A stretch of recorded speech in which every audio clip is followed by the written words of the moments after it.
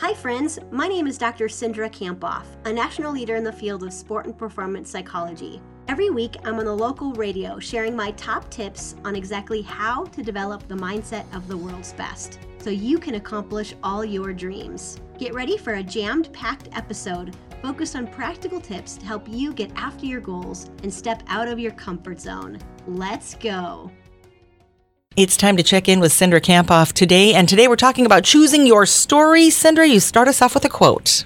I like this one by Kindra Hall. She said, changing your story as simple as choosing better stories to tell yourself. So what inspired the topic today for us? Well, one thing I know for sure is that when we level up our own thoughts, we can level up our life and our career. And I think, Lisa, that one of the most important factors in our own success is how we talk to ourselves, about ourselves, and especially about our experiences. And all day long, we interpret things in our life, right? We interpret and we describe events kind of both externally to others and then internally to ourselves. And so why is intentionally choosing our stories important? Well, everything in our own life is based on the meaning we give it. So the way I would describe this is that we're meaning-making machines. We choose a meaning related to everything that happens in our life. We make a meaning on it. And so we can give a meaning to a future event or to a past event. And sometimes we replay these past events in our own mind. And so today what we're talking about is intentionally and proactively choosing the meaning of, our things that happen in our life just to empower our future. And how exactly do we do that? So we can see any situation as something that tears us down, or maybe that is a gift, right? So maybe something that is happening for us, not to us. And when we see the gift or the silver lining, and when we see it's happening for us, we can learn from it. And so even difficult things in our life can be an opportunity for us to grow and for us to turn it into a gift. And so when we intentionally choose a meaning to any story or any event in our life, it helps us be more proactive and it helps us get unstuck quicker. And how do we do that? Well, I think one way to do that is just to notice the way that you're interpreting an event and be really intentional about reframing or changing the way that you look at it. So we want to think of it more as a creator, really taking control of that mindset, not like a victim to our experiences. And we can do this just by, examining past events in our life and making a new meaning around that. Can you give us an example? Sure. So I'd say for everyone who's listening, just think about something that is stressful right now for you. So maybe you're experiencing stress. It's likely because of the story you're putting around that. So let's say you got tough feedback at your job.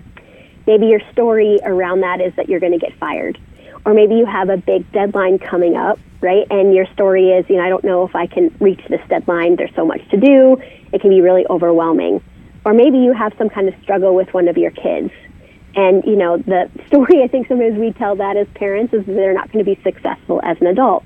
And so we want to just be really mindful of the story that we're creating or the meaning we're creating around things, because that's actually what causes us stress. And we can really intentionally choose the story we put around things. Yeah, that's important to know. To do this, what kind of questions do we need to be asking?